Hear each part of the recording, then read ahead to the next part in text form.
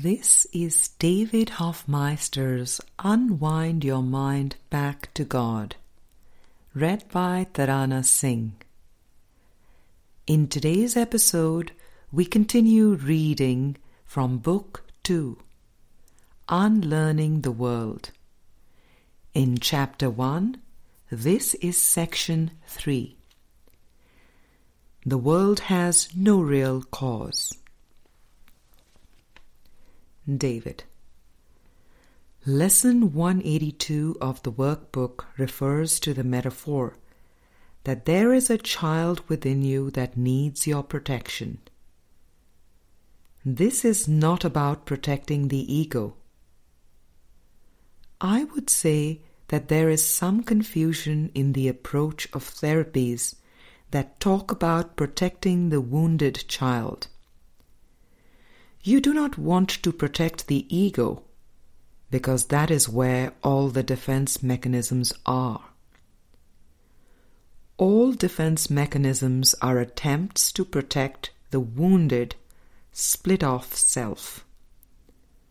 The defenses need to be laid down. The Course's path differs from the inner child work of going into a safe place with the inner child or redoing a scene. The Course is about looking at your interpretations, which includes your so-called present memories, your daytime dreams where things are coming up. It is your interpretation of what is happening that you are reacting to. It is the interpretation that evokes emotion. Friend, I remember one of the main messages in the 12-step program was that we are powerless over alcohol, as if alcohol is the devil, which we have no power over. The message might as well be, I am a body. David. This is all about form and content. I see a parallel between AA's idea of being powerless over alcohol and the script is written. You are powerless over the script. The script is written. You cannot change the form. The only remaining choice you have left is how you look upon it. It takes a real opening in the mind to really see that you do not have control over events, but only over the way you perceive things. It means giving up the attempt to fix people or to change things on the screen. Friend, could you say in a sense we are in control? We have a choice about who to identify with at all times. Isn't that what you are saying? That in a sense, who my guide is determines my perception. If I was driving home tomorrow night and got into a car wreck, I could look at it as if I have asked for this on some level. I am responsible, so hence I am not a victim in any shape, way or form. David. That is a good point. We can go into cause and effect a little deeper. In the next step, people may feel like, I have cancer. I am responsible for this. Or, I got in this car wreck and I lost my arm. I am responsible for this. Yeah. That is still big-time guilt. You ask, what am I doing wrong? Or, why did I bring this upon myself? The pure cause and effect relationship, the real one, is in heaven. God is the Father and the Son is the effect. Thinking that you have any causative power on the screen or with the script is level confusion. All causation is in the mind. When we get into the mind and in the idea of manifesting, the mind believes that there is some kind of creative ability that is connected with form. We have to start to realize that causation is always at the mind level. Once we start to see that there is nothing on the screen that can take away our peace, that there is no effect out there that can take away our peace, we prove that there was actually no real cause for anything that happened. It is a backwards way of disproving the ego. Obviously, if this world has no effect, then it can never take our peace away, and we can generalize that to every situation. That is the way the Holy Spirit proves it. Aha! Then the world must not have a real cause, and therefore the ego is disproved. That takes away all sense of guilt, because in reality we never did anything to ourselves. Like our friend is always saying, we can say the script is written, but the script is unreal. Friend, if there is nothing out there on the screen, then we could not affect anything. Trying to teach the course, for example, or trying to teach that a change of mind is possible, we can't really do that, can we? David. In the ultimate sense, that is true. Using expressions like other brothers and helping is using the metaphor of a seeming split mind.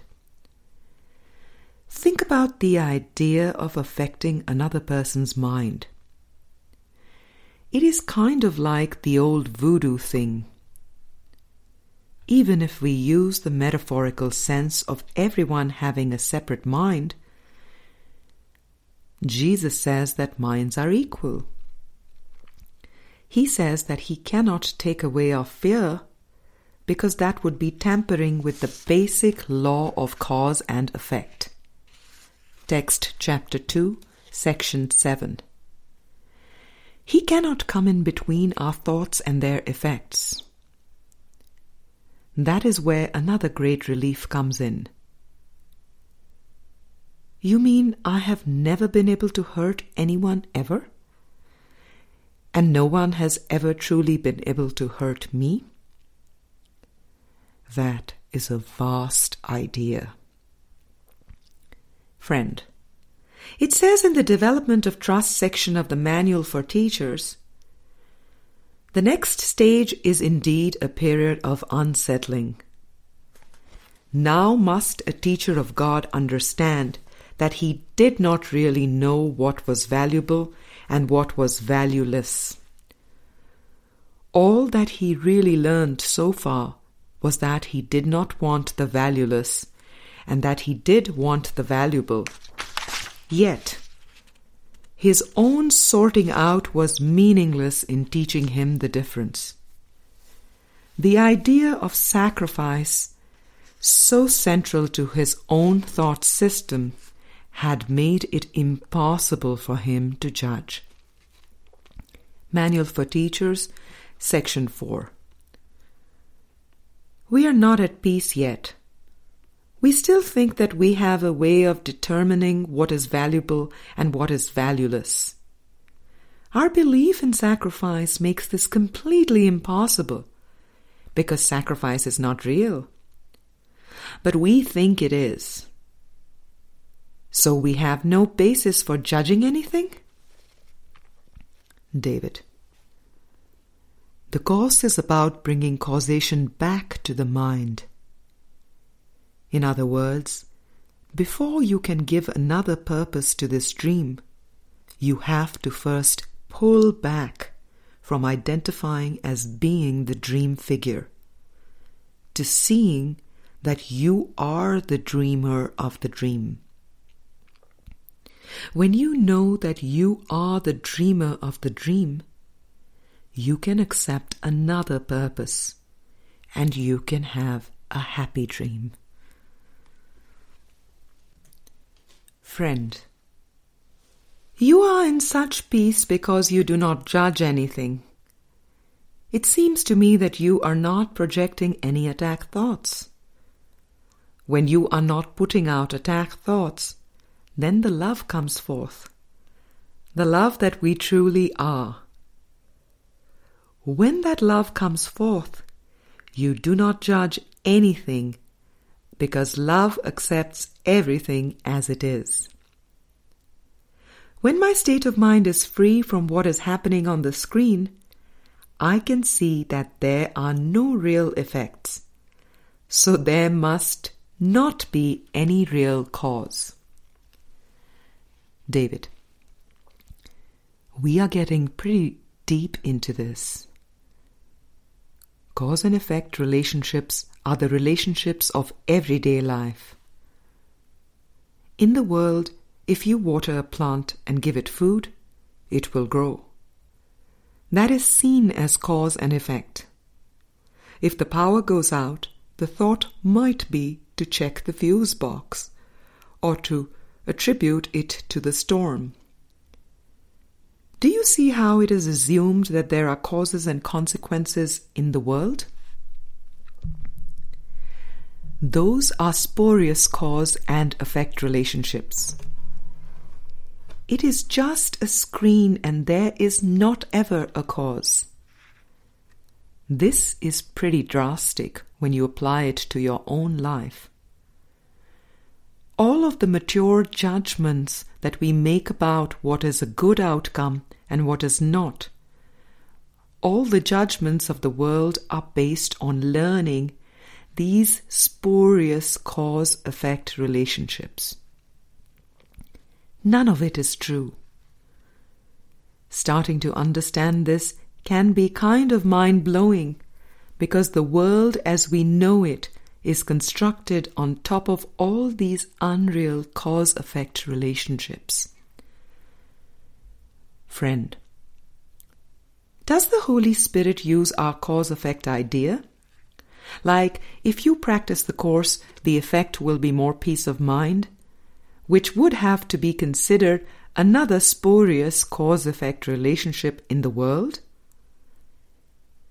Does the Holy Spirit use these spurious effects to help us out of the illusion towards right perception? It seems like it is helpful to think that what you are putting out is coming back. If you put out love, then that is what you see. David: The Holy Spirit looks not to effects. He is the presence of light in our minds. He works with the lower mind on its beliefs. The mind looks within and simultaneously calls forth external witnesses. The Holy Spirit is not doing anything with the slideshow on the screen. He is just working with the mind to give up the dark beliefs that are producing the slideshow. But it can seem as if, like our friend was saying, if I study the Course and I apply it daily, there will be feelings of more consistent peace. This would be a spurious cause-effect thing, because here is a person studying the book and going through life, and it seems like the peace is coming more and more. But what really is taking place is that we quit judging and we quit interpreting things. It really does not have anything to do with reading a book. That was just the form in which this deceived mind could accept it. The symbol or the representation of the light of the remembrance of God is the seeming coming of this book into the world, to this person that seemed to read it. Do you see how our personhood and our individuality are all symbols too? Friend, so you are saying that the script has been written, and since all is an illusion, you cannot affect it in any way? David, if you can give it another purpose, it will seem to be happy. Friend, so if you look at the script is written incorrectly, it is another way of saying the world is real. But the only reality is thought, the idea of God in mind. So the script is written can be summed up as the tiny mad idea and the fact that we are all in pretty good shape. The script is written means that it is all over, that we are all back. David, it is helpful to keep it in that context, that the script is in the past. As the Course keeps saying, the past is gone. If the past still seems to be present, if the script is written, still seems to be experienced as a present thing, there is a feeling of, oh no. Friend, I see what you are saying. Thinking you can affect the script just makes it real. It is the ego that is trying to do something, trying to get into effect. David, for me, the joy has been in pulling back from participating in the script. You get so accustomed to doing and striving in the world. When you step back from striving, you may hear messages all around you like, you are nuts, you are crazy.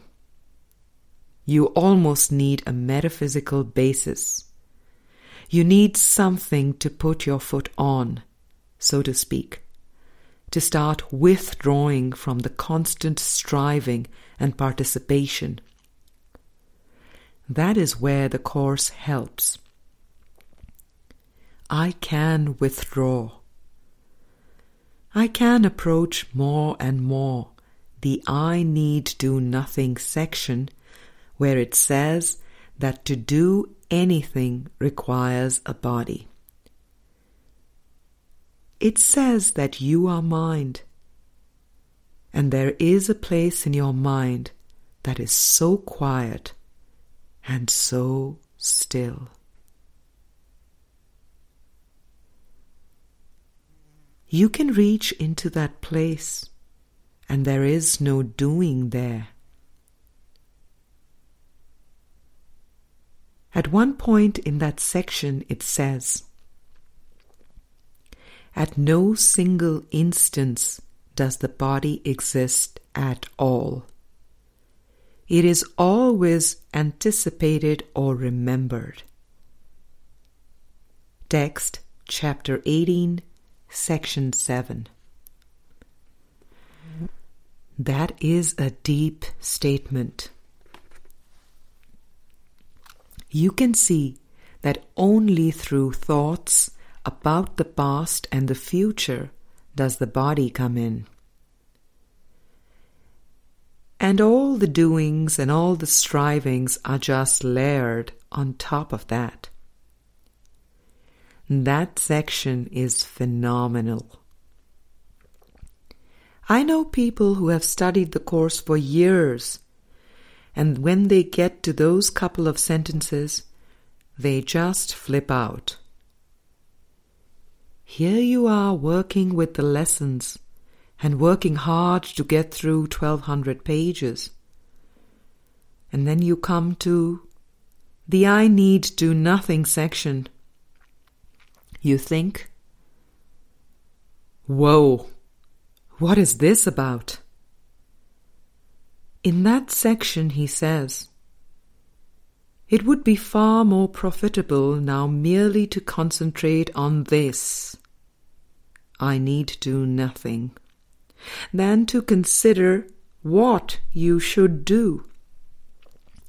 Text chapter 18, section 7. Oh my gosh, I am trying to follow this. I am reading and doing all these lessons, and he is telling me that it would be more profitable to just concentrate on this? Can you see how that section is really a plea to come into stillness and just let go of all the ideas and concepts?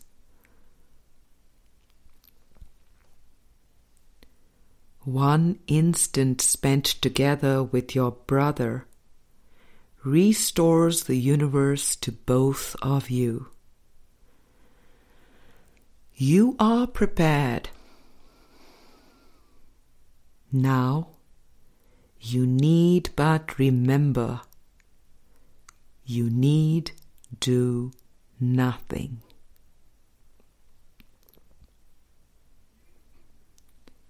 Text chapter 18, section 7.